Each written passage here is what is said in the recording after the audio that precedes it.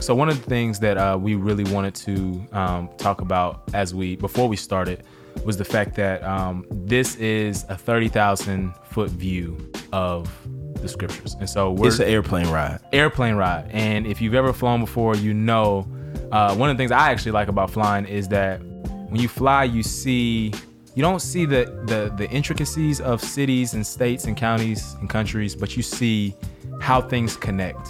Yeah. And when you read the Bible, it's the same way. You see how themes and how big picture things connect, and you really do get the forest instead of the trees. And just a small example. When we were in church, Sunday school, we were going through Mark. We went through Mark one weekend. Right. And you have an hour to go through 15 chapters or 16 chapters of Mark. Yeah. And one of the things I realized as I was like preparing to lead it was that its structure. So Mark 1 through 10 is 30 something years of Jesus's life. Yeah. Right. And then the last 6 chapters of Mark is 1 week. Yeah. Right. So it's just like, and the beautiful thing is like, that's deliberate, right? That's not haphazard, right? There are no, I can't remember who said it, but there are no extraneous details in the Word of God. Like, that is very deliberate. And what Mark's gospel, if you know anything about it, it's trying to show Jesus as the suffering servant. Right. So that's why he spends, the bulk of his time, those last 6 chapters, on his last week, his passion. And so, just little things it's like not that. like Mark had a word count, right? A page count. Like, all right, hey, Mark, you got 16 chapters, and he gets through the first 10. And he's like, yo, if I keep on, this is going to take forever. Yeah. All right, let me just write about this. Right? That's not what he does. It's important. Mark saying, no, the reason why I'm writing this is to help you see his death and resurrection. Right. And I want to give you his life, because there's important things about his life. Right. But I want to help to put this and even into perspective. Bro, and even the fact that, like, bro, we read a book maybe last year, 2019, The Crucifixion, This Understanding the Death of Jesus Christ by Fleming Rutledge.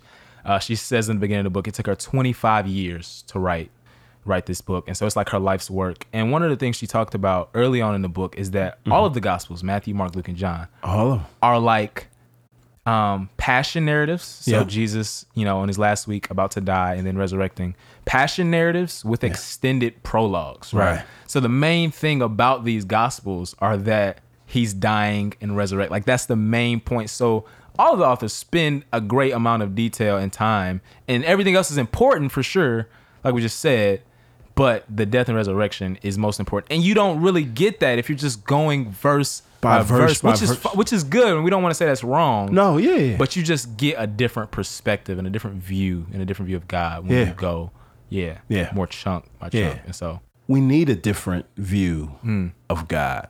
Yeah. Especially if you've been at this thing for a long time, you realize how easy it is to just stagnate and to feel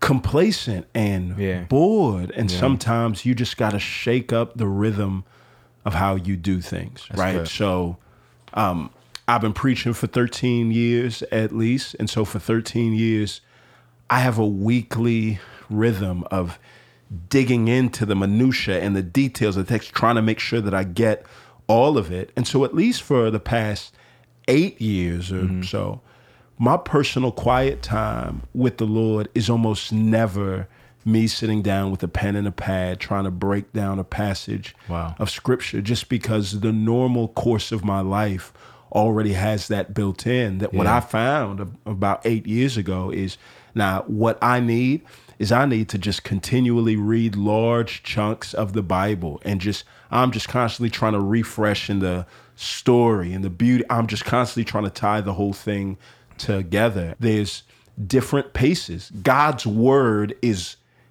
good, right? Yeah. It's the truth. There's no wrong way or way that's more advantageous than the next. Yeah. It's different, right? There's times where I'm hungry. So even at the start of the day, before we started to record this, I hadn't eaten all day, so I'm eating this Popeye's chicken sandwich. Killing his food. I'm swallowing it. And back when I was young, my mom used to be like, don't consume like food like that, right? You'll choke, or you're not going to be able to taste it. Yeah. But it's like, nah, that's not God's word. Right. You can sit down and savor each verse, and that's a good way to engage it. Man. Or you can inhale large chunks and swallow it, and that's a good way to engage it. We're just trying to get the ball started each day. Yeah, and along with that, man, I wanted to bring up something. So a few years ago, 2018, I started seminary. Yeah. And I went into seminary, and I'm like, oh man, I'm here. Every question I've ever had is going to get answered.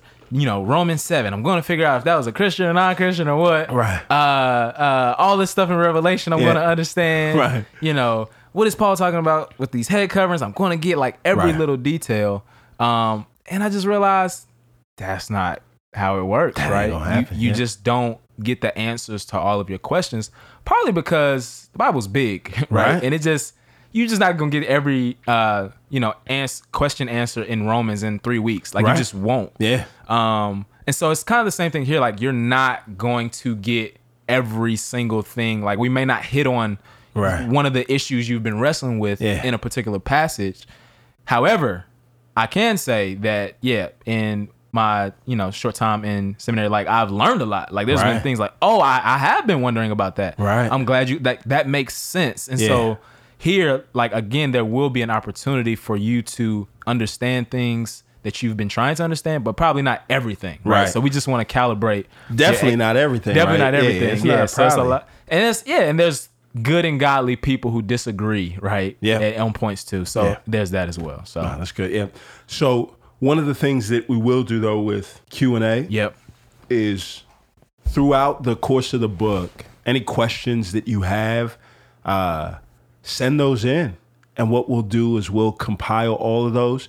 And when we get to the end of the book, so we'll probably read 4 chapters per day. And so what that means is it's probably going to take us about 13 days to get done with Genesis. That's 2 weeks. Yeah. After we get done with a book, we'll basically do a deep dive into that book where it'll be a longer podcast, 45 minutes to an hour, where we recap, touch on major themes, give you a sense of the whole, as well as engage with some of the questions and stuff that you have. And what we'll do is we'll just list that off as a deep dive. So for those of y'all that are like, man, I can barely stand hearing y'all's voices for 8 minutes per day. There's no way I would want to listen to 60 minutes. Then fine, just move past that. Just move from day 13 to day 14 when we start the book of Exodus. But for those of y'all that want to deep dive into it, you can see right where we take that deep dive, and we'll move on from there. And again, we're going to continue to grow, right? 6 months in, this may be completely different than how we outlined it right now. Right. The commitment that we have is to the function, not the form, right? The commitment that we have is we want to spend each day, and we want to go through God's word in a year. The form may change from time to time, so we're gonna hold those with an open fist. All right. Congratulations. You've completed week 1. See, that wasn't really so hard. Just tune in each morning, press play, somewhere between 8 and 10 minutes, and we'll be done. So I know it's only Thursday, but we're going to go on ahead and give you a 3-day weekend. So we got Friday off, Saturday and Sunday, same thing. And then Monday morning, be ready to come and talk Genesis 1 through 4. This weekend, you're going to get an email in your inbox and that's going to guide you through the course of this next year. What we'll do is we'll probably just do things a month at a time. That way, if we have to change, we can change on the go, and all the type A people that are a part of this aren't going to be mad that we changed plans that weren't really in stone yet in the first place. So yeah, check your email, and we look forward to reading with you this Monday. All right, peace.